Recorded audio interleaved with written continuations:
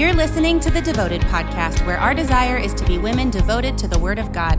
We're so glad you're here, and we pray you'll be challenged and encouraged as we look to God's Word together. Hey gals, welcome to the Devoted Podcast. So glad you're here. I am talking to you today back in my closet. Yep, back in the closet. And it's a nice, cozy, rainy day here in Oregon. I have a big, content smile on my face this morning. Last night, as I'm recording this, you guys are going to hear this Thanksgiving week, which we'll get to that in a second. But last night, we wrapped up the name study, a study of God on the names of God. Oh, goodness. It was such a rich and amazing time. I felt like the Lord showed me so much, taught me so much through working on that study, prepping the studies, teaching the studies. It's such a blessing to be in this spot and let the Lord use the ministry that He's given us. But that study was it was so great. It was 8 weeks, and it's always sad a little bit to see it end. It's also, my type A self is like the most giant checkbox in the world, because we start working on the studies almost a year in advance. Actually, it is a year. It might even be a little bit more. And just so much prayer and so much, but you just look at it and you see all the things that the Lord has done. So if I'm saying stuff and you're like, I don't even know what you're talking about, Aim, what is the name study? If you were not able to join us, it's still available. So now all the teachings will be up on the Athey Women YouTube channel, which if you don't follow that, definitely subscribe, because that's how you're going to see anytime we drop new, especially video content. That's where all of that lands, So the Devoted Lives that we do once a month on Saturdays, those are on the Athey Women YouTube channel. And then all of the Bible studies that we've done, they put those, you can even follow it in like a little playlist, and you can track it for the name study, for Galatians. We've done the Way of the Word, which was Psalm 119. We did a Proverbs study.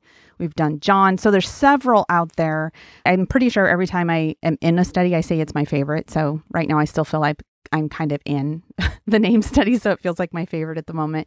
But we never get to the end. We never get to the depths of fully knowing who God is. But what a privilege to be able to study His Word and see the things that He chooses to show us through His attributes and through His names. It's just remarkable. So I hope that if you didn't join us in that study, that you will. You can watch the teachings if you want. You can grab the book if that's helpful to you. Those are on the Athey Gear page. So you go to our website and you go to Gear and search for our Bible studies, and you will find the books there that you can order. They're also, if you're local, you can get them in our bookstore too.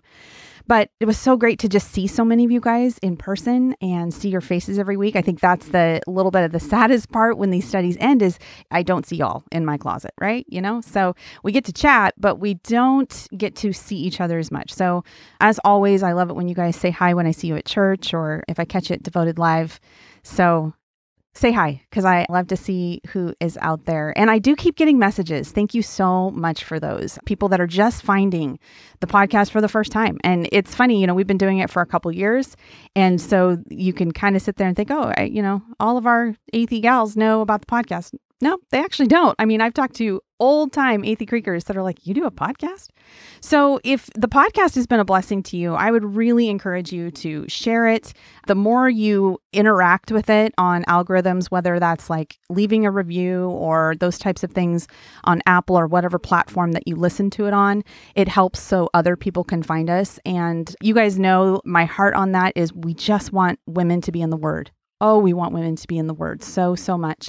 So whatever we can do to make that more accessible to gals, I'm all for it. So if it means they got to listen to my voice for a whole 40 minutes or however long I babble, we want the Word to be in our ears, ladies. So I love that. So share it and get the word out there so that we can just be women who are fully devoted to the Word and really putting it in our hearts and minds in every opportunity that we can.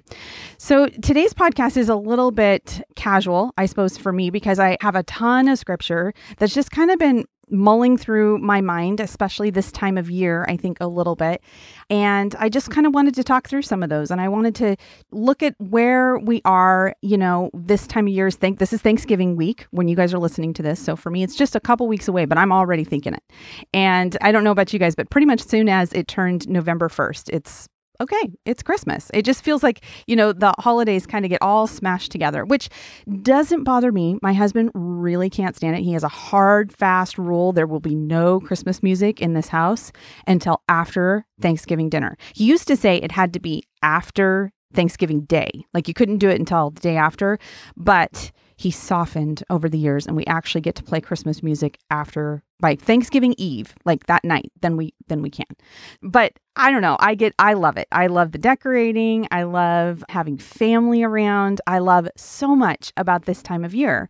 So if I combine Thanksgiving, Christmas, as I talk about this holiday season a little bit, yeah, my husband will be cringing, but I think some of you guys are with me on this.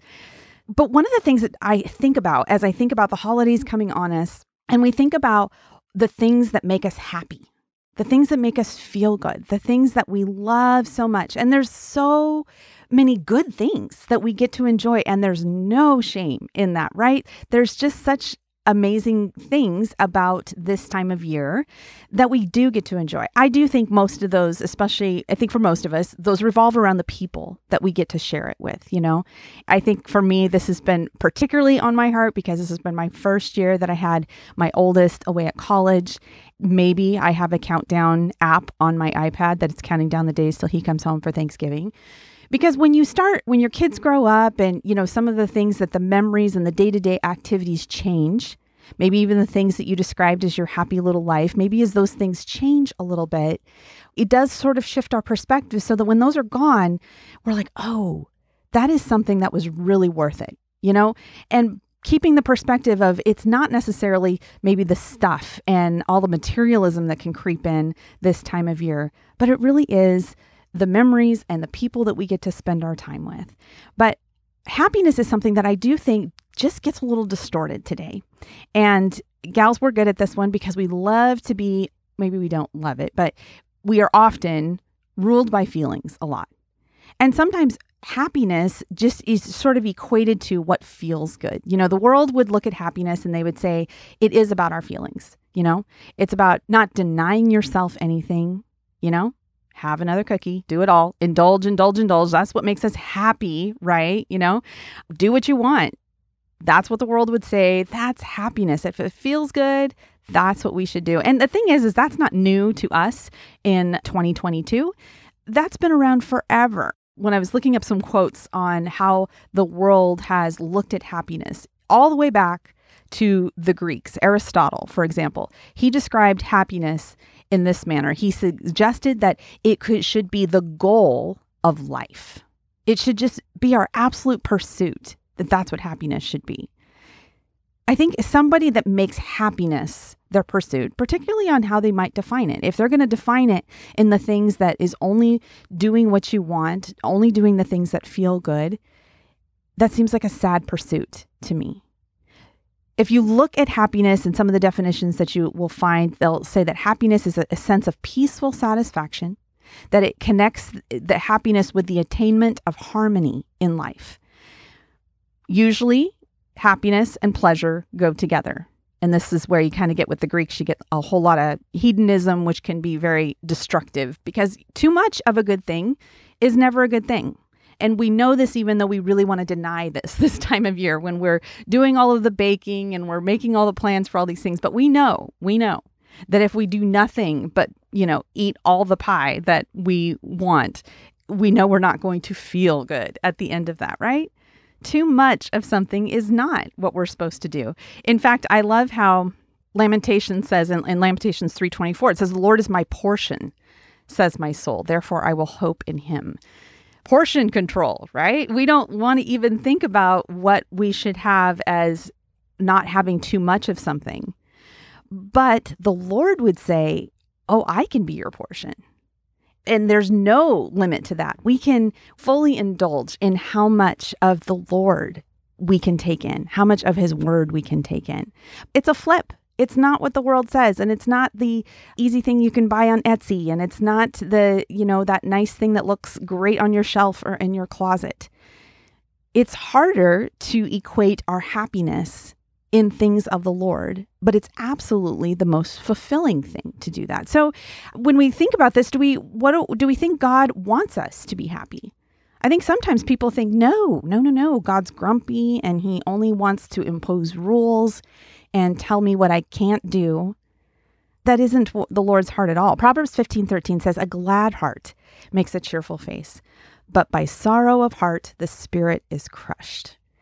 A cheerful face. There's other places in Scripture that talk about what our countenance should look like and how we can reflect the Lord, how we can have joy even in tribulation and in sorrow. And those things can seem so contradictory to each other. How is it that we could be happy in trial and in suffering and in pain? That's contrary to what the world would say is actually happiness. And that's why, usually probably our fail-safe needs to be that if it's something that the world says is good, probably means it's not. I'm sure somebody could send me a message and correct me on there's something maybe that the world would say. But if the world says it's right, the only way it's actually going to be right and good is if it's also in Scripture, if it's also what the Lord calls good and right. Then we can land on that. So I want to spend just a few minutes. I want to look into some of these scriptures and just kind of remind us of these. I'm praying that maybe 1 or 2 or 3 of these will just pop out to you as maybe something for you to meditate and just kind of marinate on over this next month or so when the world sends mixed messages about what it means to be happy. And maybe even for the moments that you start getting a little check in your heart about and start to feel down, because that's the other thing about this time of year.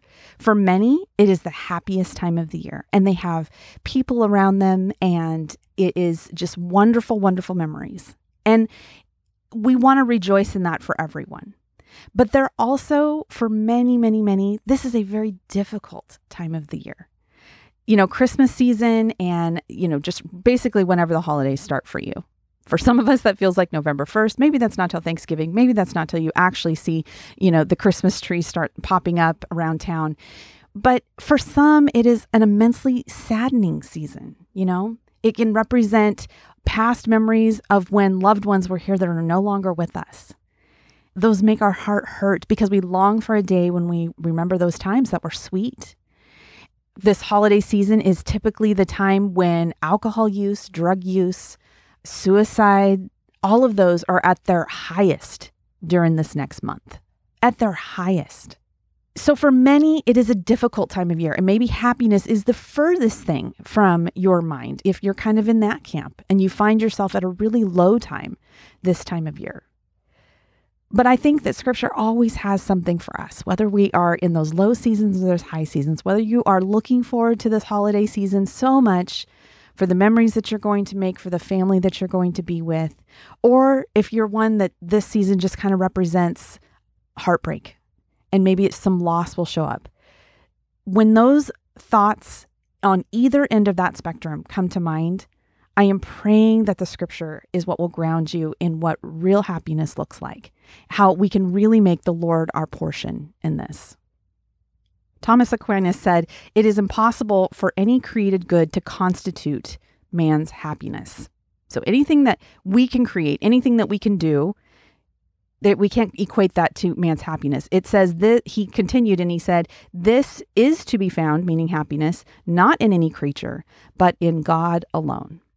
And so with the created good that we come up with, that we decide that thing or that particular experience, or maybe even that memory is going to constitute happiness, if it's created by man, it's going to be empty. It's not going to be what we want it to be. It must be found in God alone. One of the things, and this is a drum that gets beat probably every year in Christian circles, but we must guard against materialism this time of year. You're like, okay, great, Amy. Bah humbug. Merry Christmas, everyone. It's a slippery slope. And we've all been here, man. You get this time of year and you start buying gifts for friends and family members and your kids, and you just want to get all the stuff. Let's do it. Let's buy all the stuff. And this will make them happy. And it does. It brings this joy, but it's kind of fleeting, isn't it? Because we have all had the kiddo that you get the brand new, the most amazing thing that they've been wanting all year.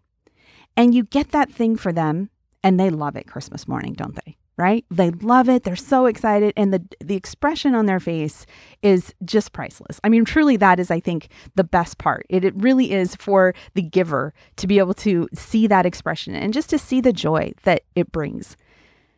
But we also know 3 months, 4 months down the road, moms, you know this, when you find that toy just kind of laying on the floor in the middle of the stairs, or it got stepped on, or it got thrown in a puddle, it doesn't maintain that prized possession status that it has on that very first day.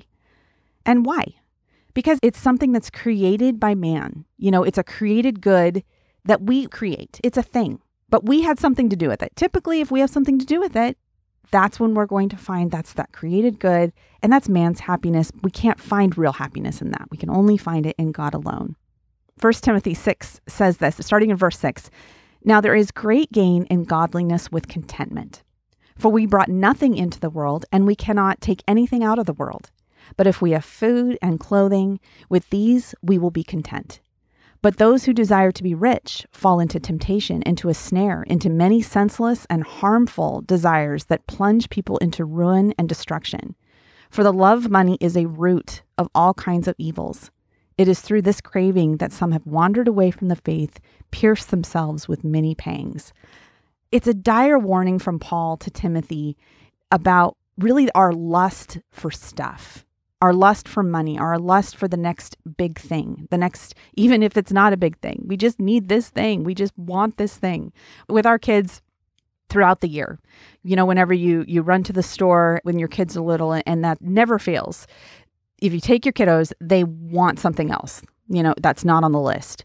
Oh, can I have this? Can I have this? Can I have that new shirt? Can I have that new toy? Can I have gum? Can I, you know, and so early on, we started having this conversation with our kids and training them to say, is that a want or is that a need? And teaching the difference. And I'm putting this in things for our kids because yes, it's absolutely applicable, but this is so applicable to us. When we are thinking of the things that we want or we think we need, ask yourself, make yourself go through that exercise with that thing. Do I need this or do I just want it?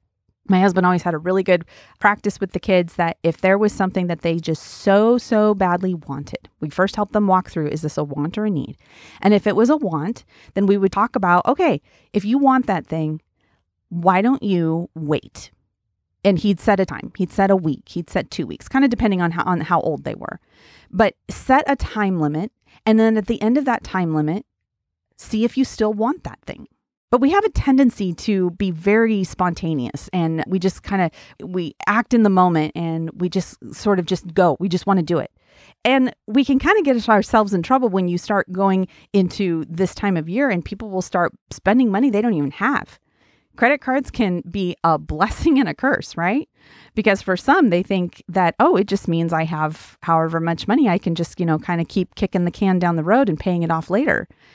But really, that's that slippery slope, right? That's sliding into getting yourself into maybe even ruin and destruction. Yikes. But we see that. And finances can be that way if we're not self-controlled about the things that we think that we need, because maybe they're not needs. Maybe they're more just wants, and maybe we don't need that. And what do we think even about talking about happiness in the same vein as contentment? Contentment's tough for us. I love Paul in Philippians. When he's writing to the Philippians, he is talking to them from prison. He doesn't have stuff. His needs are taken care of, but I don't imagine that he had all of the luxuries that he might have enjoyed. When he's speaking in Philippians, he says in chapter 4, verse 11, he says, "Not that I am speaking of being in need, for I have learned in whatever situation I am to be content. I know how to be brought low, and I know how to abound. In any and every circumstance, I have learned the secret of facing plenty and hunger, abundance and need. I can do all things through him who strengthens me." Now, we always remember that last part. We always remember, I can do all things through him who strengthens me. But we usually think that it means to enable us to make the free throw or whatever the things that the Lord's just going to somehow give you superhuman strength to do something because you can do all things through Christ. But it's really totally hijacking that verse out of context because it's actually talking about being content with what you have. and finding just peace and plenty and contentment in having nothing, maybe even being in jail, maybe even going through real suffering and trial. Contentment, being in peace, being happy even in that scenario. And that's so contrary to what we think, because we think that the happiness equates to the stuff, but it doesn't. He continued to warn us in Hebrews about just, the love for money. He says in Hebrews 13:5, keep your life free from the love of money and be content with what you have. For he has said, I will never leave you nor forsake you. Oh, what a sweet verse that is. Now, notice it's saying that we are to keep our life free from the love of money. It's not saying that you got to take all your money and just get rid of it because all money is evil. There's people that go that far. They're not reading the text as it's written, because that's not what he's saying. He is not saying that money is evil, but he says the love of it is. The love of it is something that we should really guard against. That is not where we want to be. But that in peace, that what should give us the true happiness, again, the Lord being our portion, he says that the Lord says to us, I will never leave you nor forsake you. So you take that, I will never leave you nor forsake you. You stick that and you put that in perspective when Paul is writing to the Philippians in jail. And that verse that we just read, that he says he knows how to be brought low. He knows how to abound in every circumstance. But he's learned that it is the Lord that strengthens. It's the Lord that doesn't leave us. It's the Lord that doesn't forsake us. Our stuff, our money, all the things that we think we want to acquire this time of year, all of those things will go away. But the Lord will never leave us, will never forsake us. That's contentment. That's peace. That's happiness. And we do know that the Lord does take care of us. He does take care of us. It said in there that, that we have clothing, we have food. If we have that, we are content. Those are the things that we need, right? That's separating our needs from our wants. In Philippians 4:19, just a little further down from what we read a minute ago, he says, and my God will supply every need of yours according to his riches in glory in Christ Jesus. I don't even think we can fathom what that looks like. Now, again, when we hear the word riches, we like to think that must mean monetary. That must mean our stuff and the things that he's just going to bless us with something amazing, a new car, a new house, a new job. But you really need the pronoun right before riches to get what is really being talked about here. Because it says, according to his riches in glory, which is in Christ Jesus. The riches that he's talking about are the ones that don't fade. They're the ones that we don't give to goodwill in 6 months or a year or 5 years. His riches in Christ Jesus are the ones that we're looking at eternally. I think whenever we have a conversation about what makes us really happy, I always think it's a great opportunity for me to think about eternity. It can contrast eternity and what we will have eternally with Christ versus the worst possible day that you could be having here on earth. And there are some really hard trials. One thing that I think I underestimated coming into ministry and getting to speak with women is the depth of hardship and pain that people really do go through here on earth. There are some of you probably listening right now that I can't even fathom the depths of the pain that you've gone through here on earth. And it is heartbreaking, sometimes the things that people go through. Hard stuff. Losing children. That one for me, as a mom, that's right. That's probably the worst possible thing I can think of, that pain.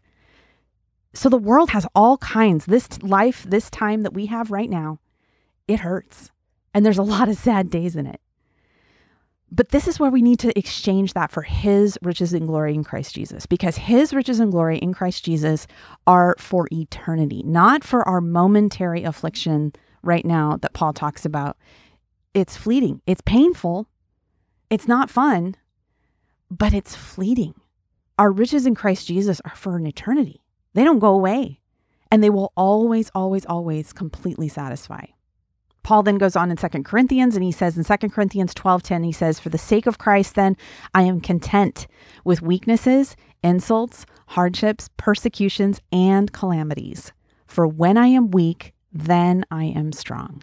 For when I am weak, then I am strong. I'm pretty sure I don't default to when I feel my weakness as a strength. See how the word and the world is just kind of flipped. It's going to be opposite. The world sees our money and the things that we have, those are happy. Those are the things that will give us that strength. And the Lord says, his word says, no. When we're weak, that's when we're strong. For the sake of Christ, I'm content with weakness. That's a tough one, to get to a place where you're going to say, Lord, I'm content in this frailty. I'm content that people are insulting me. I'm content in this difficult financial hardship that I'm in, persecutions, calamities, anything that might befall us. We are encouraged in the word to be content in those things and not find our strength in us, but find it in the Lord. His riches and glory, his riches and glory. I love that so much. Psalm 37, 3-5 also says, trust in the Lord and do good. Dwell in the land and befriend faithfulness. Delight yourself in the Lord, and he will give you the desires of your heart. Commit your way to the Lord, trust in him, and he will act. This is a verse that just came to mind as I was thinking about this. I know it's not directly talking about happiness, but we equate happiness with getting the desires of our heart. But sometimes, the desires that we want, the things that are the desires of our heart, might not be in line with the things that God sees as good things for us. They might not be in accordance and in agreement with his riches and glory. And so it's something that I think is important for us to pray and say, Lord, would you make the desires of my heart your desires? Would you align what I want and what I think I need up with what you want for me, for the good things that you have for me? Make those one and the same. But it's that very first few words, and we see this in many, many places in Scripture, in Psalms and the Proverbs, trust in the Lord. It's 4 simple words. But whenever, any time of year, that anxiety starts to creep in of, how are we going to do this? How are we going to afford this? Lord, maybe it is a need. Lord, I need this and I don't know how to do this. Trust in the Lord. In Proverbs when it says, trust in the Lord with all your heart and lean not on your own understanding, but in all your ways acknowledge him and he will direct your paths. Isn't that a comfort that if we trust in the Lord, if we lay our thing down and we say, Lord, I want to be content and I want to have the desires of my heart be in line with what you have. And just trust him fully to do all the things that he wants to do. We've already read, it's his riches and glory. It's the things that he wants for us that are good things. His good looks different than ours sometimes, but it actually means that it's better than what we think. So those are some glimpses of, I think, how the Lord would have us view happiness. But here's another one on, I think, maybe what real happiness looks like that maybe we don't talk about very much in this conversation about what happiness is. And that is that true happiness looks like forgiveness. Psalm 32 verses 1 and 2 says, blessed is the one whose transgression is forgiven, whose sin is covered. Blessed is the man against whom the Lord counts no iniquity and whose spirit there is no deceit. This is where it's at right here, gals. Whether we leave this earth having nothing or whether we leave this world as millionaires, this issue on whether we had our sins forgiven is where true happiness is. He even uses the word there, blessed. That's happy. Happy is the one whose transgression is forgiven. Transgression, big fancy Bible word for sin, our sin. And every one of us have sinned. Through Christ, it's forgiven. That's what happiness looks like. We are happy if our transgression, if our sins are forgiven. Whose sin, it even says, is covered. When in Scripture talks about that he remembers our sins no more. He forgets. We forget anything that somebody does against us. Our memories are not so great when it comes to what we went to the store for or why we just walked into the kitchen. But man, if somebody has transgressed against you, if somebody has done something that has harmed us, we do not forget that, do we? No, we hang on to that thing. The Lord knows nothing of that. If we ask the Lord to forgive us of our sins, we look to the Lord, our sins are covered. They're forgotten. That's what happiness looks like. Charles Spurgeon, he says, I do not know when I am more perfectly happy than when I am weeping for sin at the foot of the cross. Putting some contrasting images in there, right?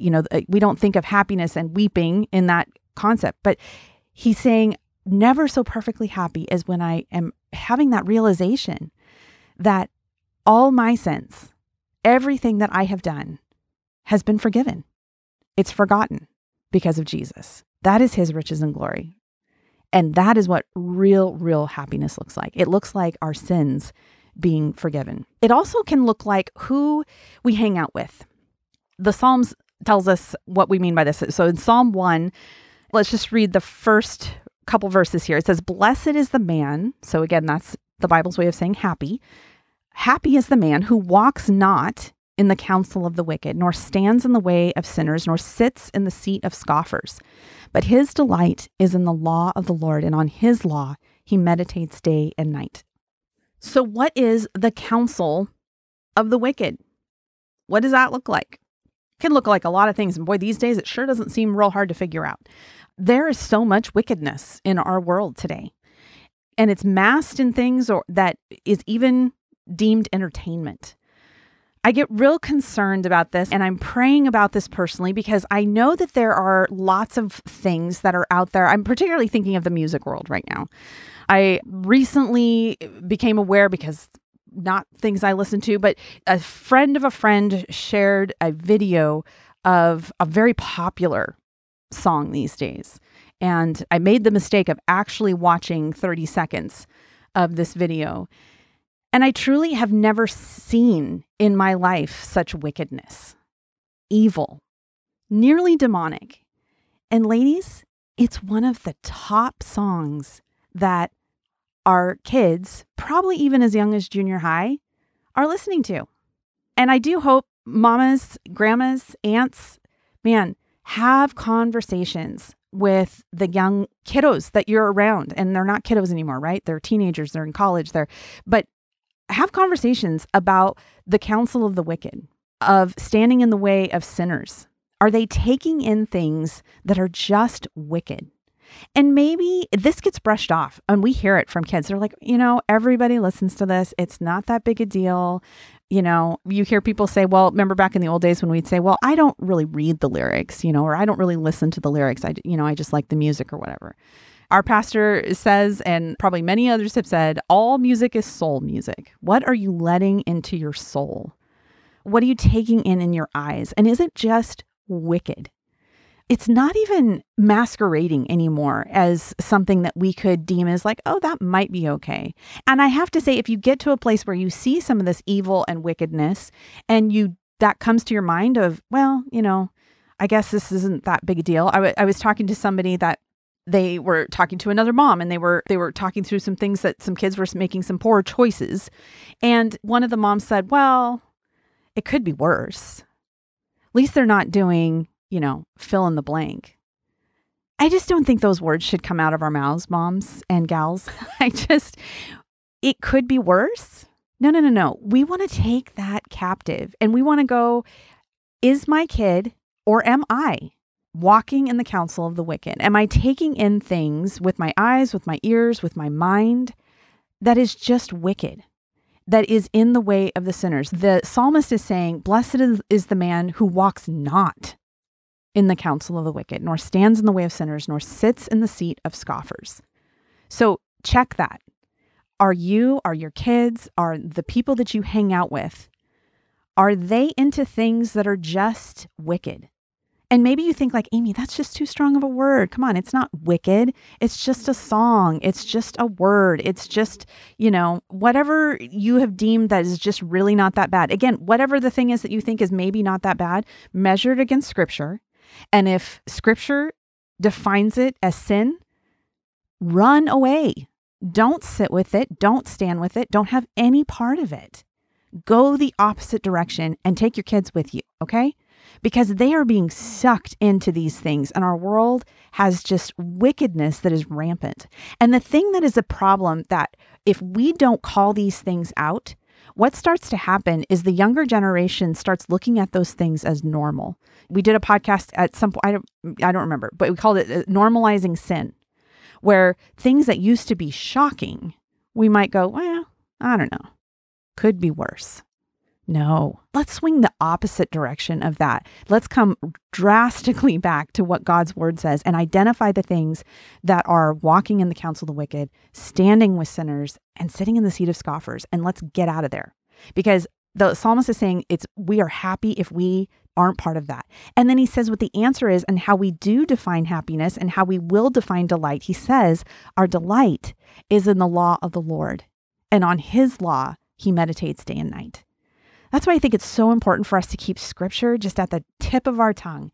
And if it's not there yet, man, don't condemn yourself for that. Just make a point of changing that. If when you're in a situation and you're like, I wish a scripture was coming up right now, but it's not, well, look up some scriptures and just start writing them down. Write it on a Post-it note, stick it by your sink, stick it in your car, stick it on your mirror, even if it's just one verse, and let that just marinate in your mind.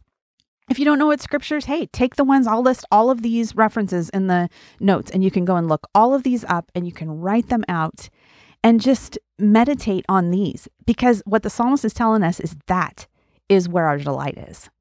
Our delight, our happiness, our joy is found in the law of the Lord. And that's just not going to disappoint. As you meditate on what the Lord has, on his riches and glory, on an eternal perspective, and what true contentment and happiness looks like in Christ, the forgiveness of our sin, not resting in the stuff that we have. Oh, it's such a shift, isn't it?